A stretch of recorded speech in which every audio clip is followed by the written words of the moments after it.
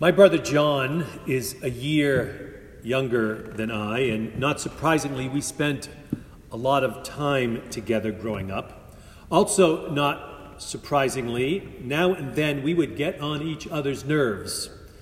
At times we would deal with these situations appropriately, and at other times things would escalate until one of us couldn't take it anymore. And I remember during this 1 year, whenever we decided, either of us, to act upon this aggression that we felt, we would say, prepare to meet your maker. It was very ominous when we said it. Prepare. I'm not sure where we heard it from. It might have been from a movie, or maybe we were really listening in church or something. But we would say, prepare to meet your maker before the attack would ensue. It was pretty scary. It did the job to let the other person know their time has come. As I think about that, I think, why should the word prepare so often have such an ominous ring to it? Why is it that we're always preparing for difficult or for tragic things, scary things? It seems like we are much better than that than we are preparing for joyous things. We prepare for tests of all sorts. We prepare for storms. We prepare for death. We prepare for fights, for all these sorts of nasty things. We find it for some reason, I think, in our lives, so much easier to prepare for a rainy day, even talk about it more than we do to prepare for a sunny day. Well, during the Advent season, as we prepare for God made known through Jesus, it's important to not get so caught up in this negative type of preparation.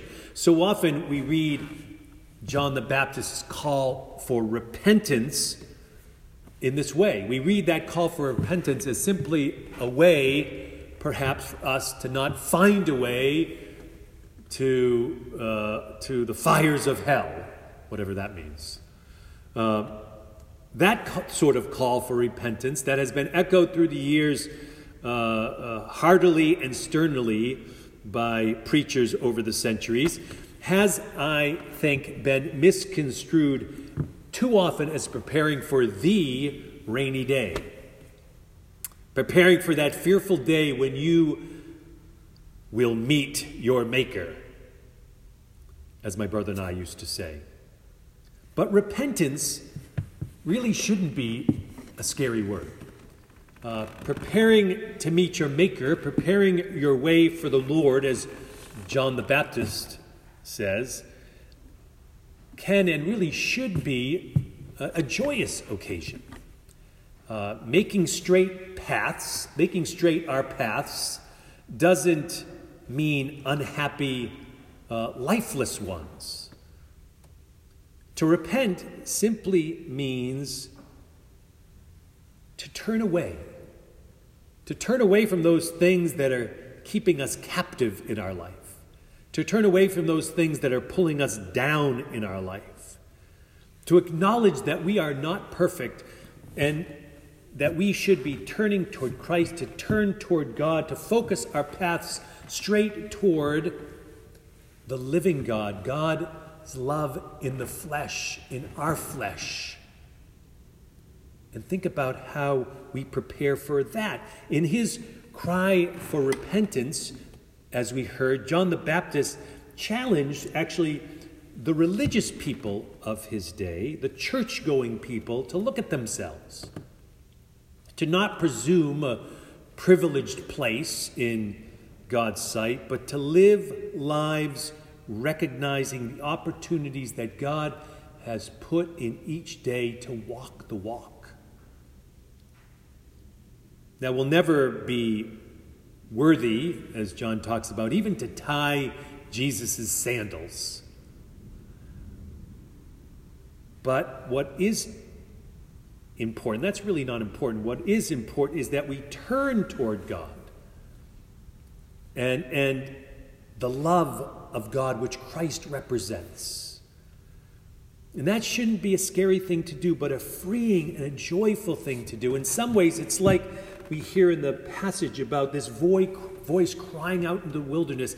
In some ways, we're like that voice crying out in the wilderness, trying to find our way in the midst of this wild and untamed world that we live in, where things like viruses and other unknown realities can happen in our life, things outside of our control, where chaos might seem to loom around every corner.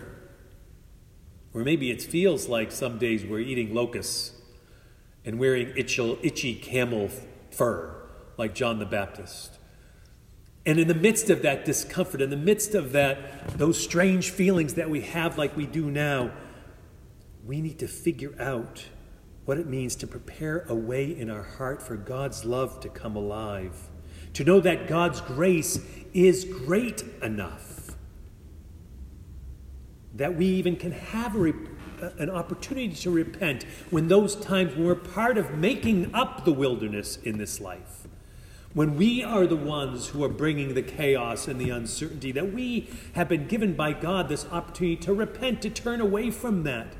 Those things that we've caused by our own accord or things that have happened outside of our control, we can turn away from it all and turn towards God's love and know that we are accepted, that know we are loved. This is the good news of Jesus Christ that we are preparing for, not just during the Advent season, but we prepare for coming alive in our life every day of our life. This is what the voice crying out in the wilderness wanted faithful people to hear. And in the midst of all the distractions in our life, that's what God wants us to hear for us.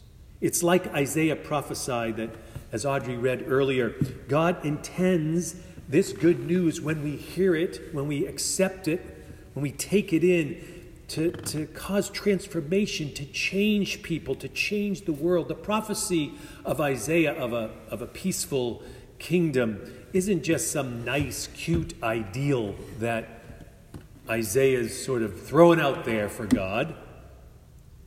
It is a call to recognize that with God all things are possible. A green shoot can spring forth from a lifeless stump. Enemies can lie down together in peace. A little child shall lead them. These strange things can happen. These unexpected things can happen. No situation is so hopeless. No situation is so impossible that Christ can't come alive within it. That God's presence, that God's love can't rise up within it. This is what we as individuals and we as a church must live out in our lives. We must walk, not just talk about in our lives.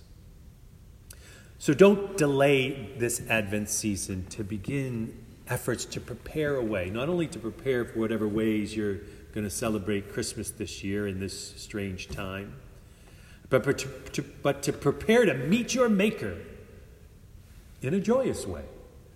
Maybe it's the way I say it. Prepare to meet your Maker. It was sort of, that's the problem. We should say, prepare to meet your Maker. It sounds a lot different that way, doesn't it?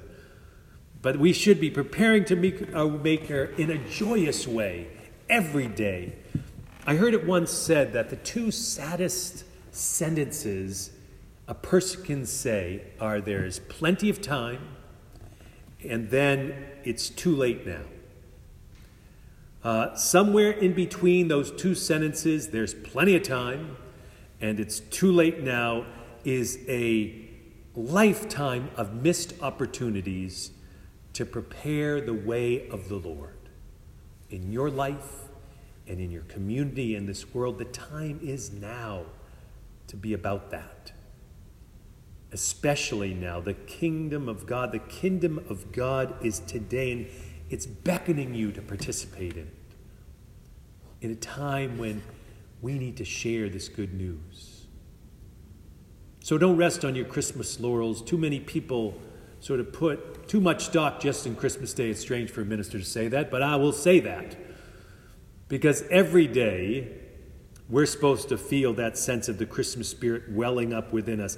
Think of that story, The Christmas Carol by Charles Dickens. You know, you think about that story, and there's probably no one in literature that sort of repents like Scrooge does. Scrooge repents. He turns around completely to focus on what's important in life, the wealth of God's love and the opportunity to share it. But I pray that for Scrooge, this wasn't a one-time thing. This wasn't just sort of a passing fad.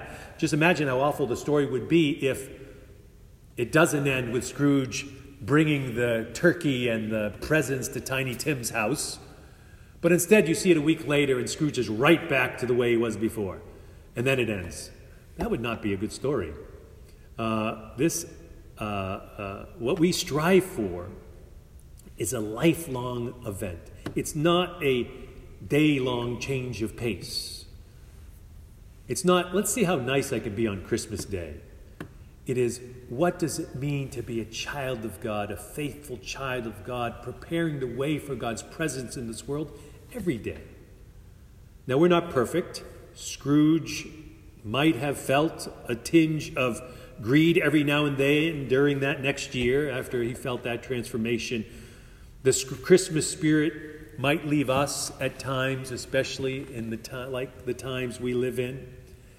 But what's essential is that we do our best to continue to turn back to it. Search for it, to turn back toward that living God that we know alive for us, to make our paths straight toward that gospel truth, to turn toward Jesus, the hope of the world. Do we need hope for our world? We need to be vaccinated with that sort of hope, immunized to the fear and anxiety and the weightiness that so often we let ourselves be overburdened by. Not that we don't feel that anxiety and uncertainty, but we need to feel that strength that only God can give us to turn away from it, to make our paths straight to a new reality, to prepare the way for God within us first and then for others as well, to participate in this kingdom.